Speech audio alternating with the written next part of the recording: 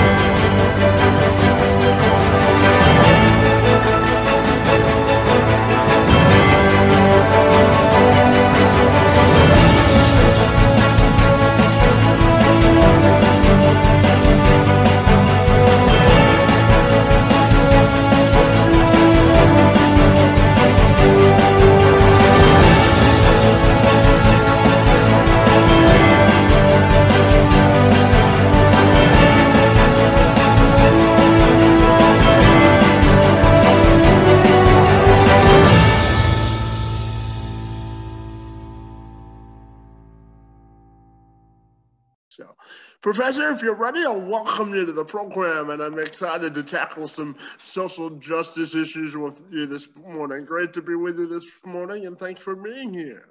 It's awesome to be here with you, Kevin. Thank you so much for inviting me. So, Professor, when we look at the arc of social justice, I'm curious if we can start our conversation this morning by what happened on January 6th at the Capitol of the United States, and how do you think that'll be viewed in the history books when we look back in history? God, that's a great question. You know, I don't know. And I don't know how. William Faulkner said this thing one time. He said, the past isn't even past. And I think there's something really dynamic in what he said. And I think it applies here to what happened in the Capitol building. I think for many people, the ideas of social justice, diversity, equity, and inclusion seem vague or foggy or not inclusive. And I think that maybe because some people don't understand that diversity and equity and inclusion means that everyone gets a seat at the table and everyone gets to have an equal voice and an equal story. I think perhaps what happened at the Capitol building will continue to make those kinds of what some people might identify as hard conversations more critical in order for our nation to heal. And when we look at social justice as a whole, Professor, I'm wondering your thoughts on how the arc of history will look at the evolution of social justice. I am too. I mean, I think we all are. I think that social justice began in a context that perhaps meant one thing, and maybe it has evolved to mean other things. I think for me personally, I tend to contextualize things from the eyes of a teacher because I have been a teacher. I've been a teacher so long that I've been a teacher more in my life than I haven't been a teacher. And that's really weird when you get to that point in your career. I'm sure you can relate, where all of a sudden you recognize that everything in your life is kind of, you see through this lens. As I told you before, I've taught in Florida, I've taught in Texas, and I've had so many students globally, like global students. I'll have a student that walks into my class, you know, with blonde hair and blue eyes, and he will not speak any English and be Muslim and be a refugee from Syria. I've had a student walk into my class in a full hijab, and yet she's like extremely bubbly and a part of every club and cheerleading and all of these things and wonderful. I've had students that have come into my class I had an African student come into my class who was from Japan, and he was starkly upset that no one understood that he had a backstory in Japan, and he's from Japan. He's Japanese. Like, why do people not understand this? He was so confused, and it was beautiful and wonderful. And so when I think of social justice, I see the faces of my students. Oh, I promised myself I was not going to get emotional about this, but I've been teaching so long, you know, and when you're a teacher, your students become a part of your family, and my students deserve justice, and my students all deserve a voice, and they all deserve to tell their story. So that leads into my next question in terms of how you think social justice has positively affected the arc of history in terms of diversity. I'm assuming part of your last answer would formulate this one, wouldn't it? Absolutely. I think that when you think about history, some people are like, oh, history is something we're doomed to repeat. We don't need to repeat it. Well, I'm a historian, and I've been teaching history for what feels like 87 years. And when I think back over the lessons that we've learned in history, and as in the dynamic of the community in my classroom as a teacher, when we explore these issues together of the past, issues of the past, this thing happened, how do you feel? And I was teaching these global issues to a global community of students in my global classroom, which included students who had lived, you know, in Houston their whole life, but they've lived in a global microcosm their whole life. And we've thought about, you know, something random, some completely random, the witch trials. Were they fair? Was that equitable? Was there representation there? Was it just? Hammurabi's code, was that just? And those kind of allow us to take social justice and put it in kind of a different place. So it's safe for my students to address issues of equity and inclusion and representation and fairness in a way that doesn't directly face something that may to them be raw or hurtful or scary. But I think that by them having the opportunity to place those thoughts in that dialogue and that exchange in a place that's outside of this moment together, that it strengthened us, number one, as a class family, but that it also helps strengthen them as global critical thinking citizens that they are today.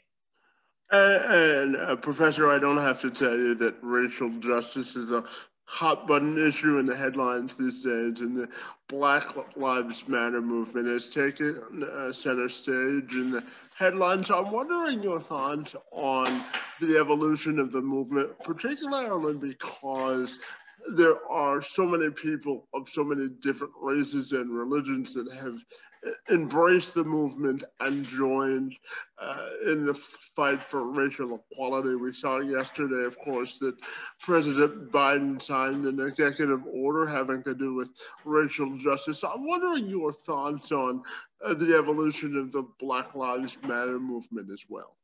Oh my gosh, there's so much to say about it, right?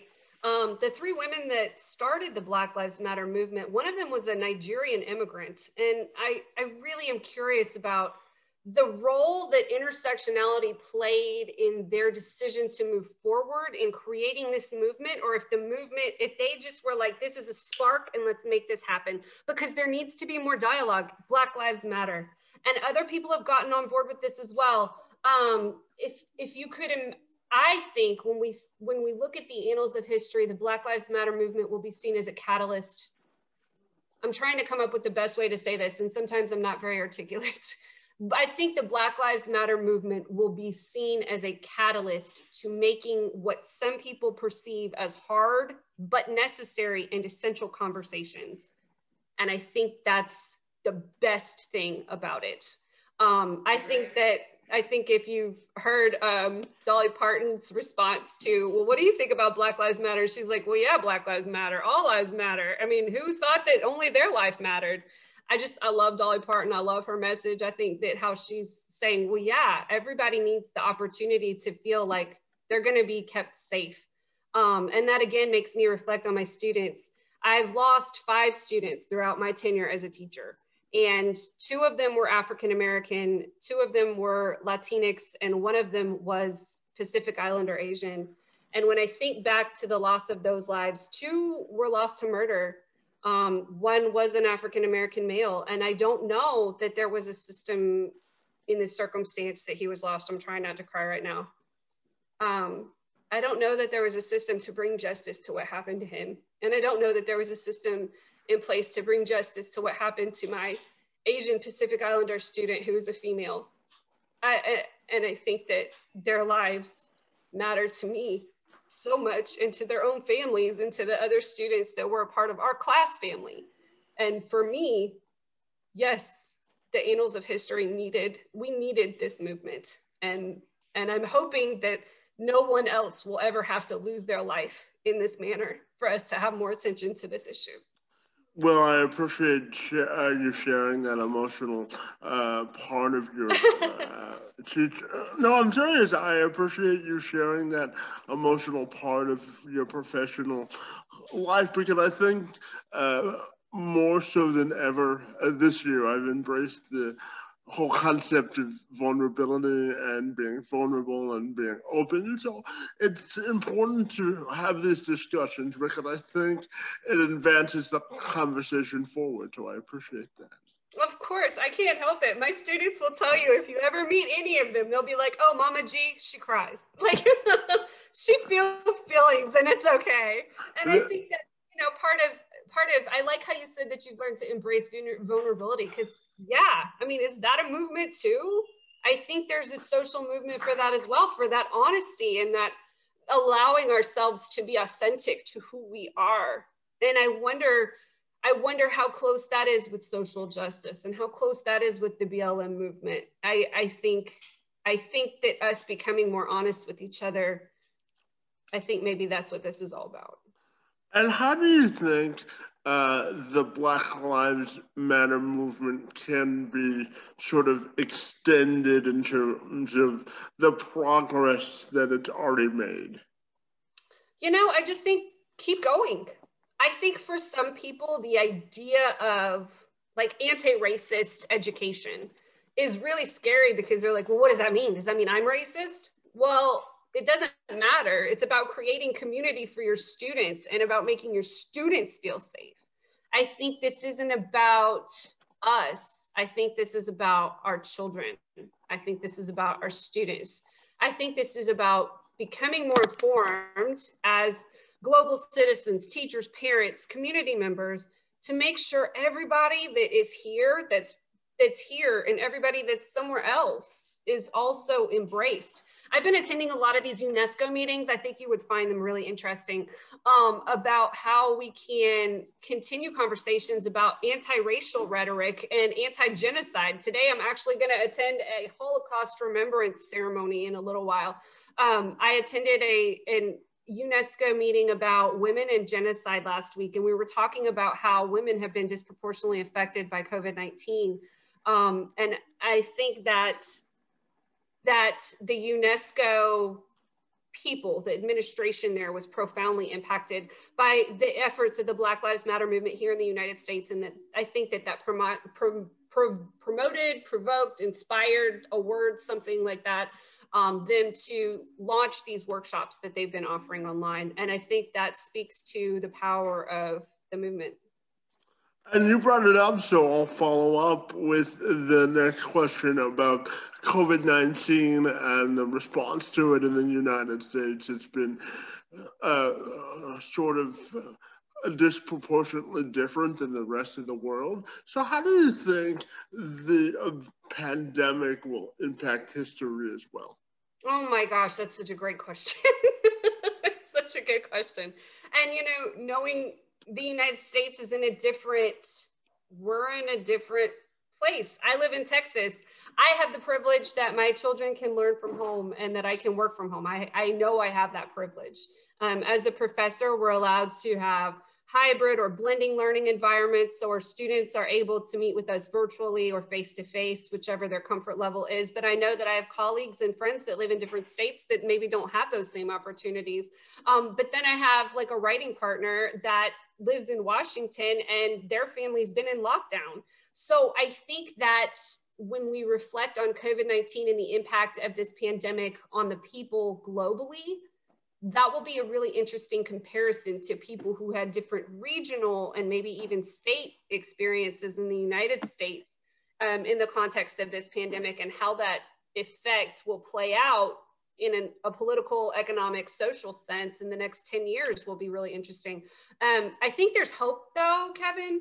I think something that a lot of people forget, at least a lot of my students forget, so I want to make sure I plug it here, is that we're here as the descendants of people who have survived pandemics in the past, all of us.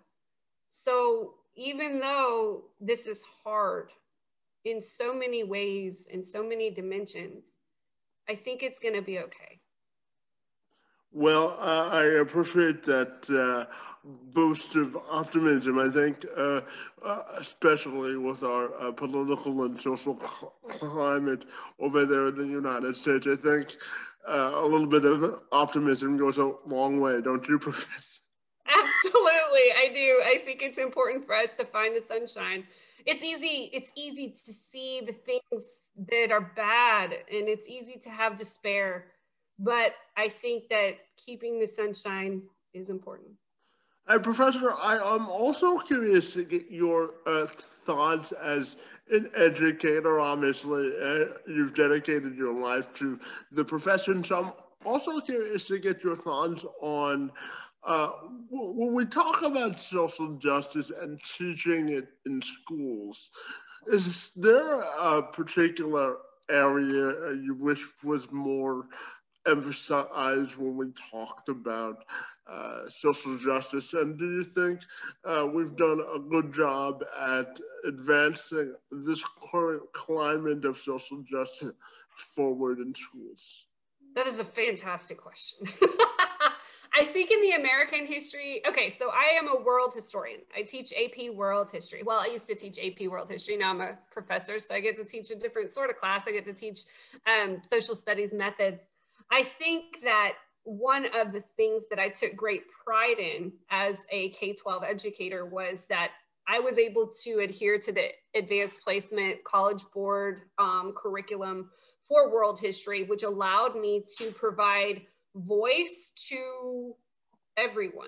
The idea that everyone has agency and that there is no, history is kinetic, it's not potential energy. History is always with us. And I think that that is something we need to continue to grow and develop in our curriculum. I think we need to continue to seek out voices. There are some really powerful resources online, like the Library of Congress, which is free, which there are free resources that provide different perspectives on things that have happened in history. Fordham Halsall, they have a modern source book that you can check out for free online that was started by Professor Halsall in 1994. I could be wrong. It could have been 1995. I'm sorry, Professor Halsall, if you're watching this. I don't remember which one it was. But he started this source book with the intention that people needed to get their hands on authentic voice in history and different perspectives of history. And I think that's what we need to continue to grow and develop in, is this idea that there are always two sides to the tortilla. There's never just one person's experience. And sadly, and I just had this conversation with a student yesterday, we are never going to be able to completely recreate history to have a full 365-degree understanding of any historic phenomenon ever, period. We never will. But we can provide resources about what we have available. Like I can talk to you about Ibn Battuta, and I can hear about, we can look at his documents about how he felt on his travels, or we can learn about Mansa Musa, or we can look at Chief Powhatan and we can see what was written about them. We can see what people wrote about the Aztecs, but we don't really have a lot of sources from the Aztecs to someone else. We have some of them, those are interesting, and that's what we need to read. I don't just want to hear what Cortez said, I want to know what other people said too. So I think continuing to grow in that arena is something that will then in effect impact social justice by providing voice to people of the past that have perhaps been silenced previously. And Professor, as you know, I was born with what's called spastic quadriplegic cerebral palsy. It just simply means that I don't have enough oxygen in my legs to walk normally, and and affects things such as my muscle memory and muscle movement. So I'm curious to get your thoughts on the progress we've made in sort of including and the inclusive participation of individuals with disabilities in society, and how we've evolved from that perspective, from a historical perspective as well. I think that's a great question. I think neurodiversity, disability,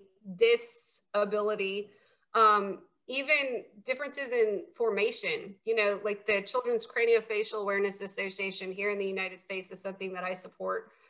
Financially, verbally, I'm always getting the word out. Kids Craniofacial Association, super important for children that are born with different facial differences. I think neurodiversity is something that's becoming a hot topic. I think disability is something that we need to have more dialogue on, honestly. I think neurodiversity is the next thing that we really need to start bringing to the forefront. In my classroom, when I've had students who are neurodiverse or who have disabilities, we have that's part of our class family, and we just move forward, and this is who we have, and this is how we work. I think, though, that perhaps for some people that there's an underlying fear that they will say or do something wrong. And I think sometimes that fear in many of the issues we've addressed today is the bottom line as to why conversations haven't moved forward. And I hope that we continue to have courage and vulnerability in bringing those issues to light. And Professor, I'm going to combine my last two questions because I'm also curious to get your thoughts on how you've evolved as an educator, particularly during the last year and a half with so much political and social unrest happening over there in America. And how do you think we'll evolve this conversation, say, in the next 3 to 5 years? Wow. That's a big question. I think as an educator, a good practice is always to be self-reflective. I didn't even come into education on purpose. Kevin, I did not want to be a teacher. Boom, no interest. I was very not excited about being an educator. I started my career as a historian, and I wanted to join the Peace Corps because I thought I wanted to go where people needed help. And I refused to buy a printer. This is going to make you laugh. I refused to buy a printer. I was like, that's ridiculous. Computers are going to go away. This technology thing's just a fad. I was so wrong. But one of my classmates was like, well, why don't you just start substitute teaching? You're about to graduate college and they have printers you can use when you're substitute teaching. So I did. And I was, as a substitute in a classroom using the printers where I was teaching, I realized there was a population of students here in the United States in the schools that needed help, and I didn't need to leave to have that service that I craved. I think that informed my life as an educator. And I think that every year I find myself changing and evolving and learning new ways to engage with my students and practice inclusion. And I don't even know that inclusion is a word, just forming good class community, forming understandings and awareness, advocacy, informed action to keep your students safe and feeling loved and like they can learn together and learn in their community, in the classroom, and then bring that into their life. I think in the last year and a half, that has only changed in that I have gone from doing that in a face-to-face capacity to finding ways to make that same community feeling work in an online forum. And I think that's the key. When I reflect on my class families and who my students have become doctors. My students work at Disney and Pixar. My students have gone, and conquered the world. They have families, they're teachers. I've had some of my former high school students now as college students who are becoming teachers of history. We've laughed, we've cried, I've been to their weddings. I think that keeping that focus on community is the key to being successful in continuing to make it through the pandemic. And when I say make it through with the quoties, I don't even know how to portray what I'm trying to say in a way that makes sense, because I don't know, this is life, you know. If you read A Tale of Two Cities at the beginning of it, they talk about this is the best of times, this is the worst of times. There have been hard times through history, and teachers in today's world are having to evolve through this hard time. And I think it's not just me. I think a lot of my colleagues are kind of echoing the same sentiment, that they're just working to build that community. Hey, Professor, I really enjoyed our diverse and inclusive conversation about social justice, history, and the evolution of society this morning. And I want to thank you for being here, and I want to thank you for your time. It's most appreciated. Kevin, anytime you want to chat, you just let me know. I had a great time.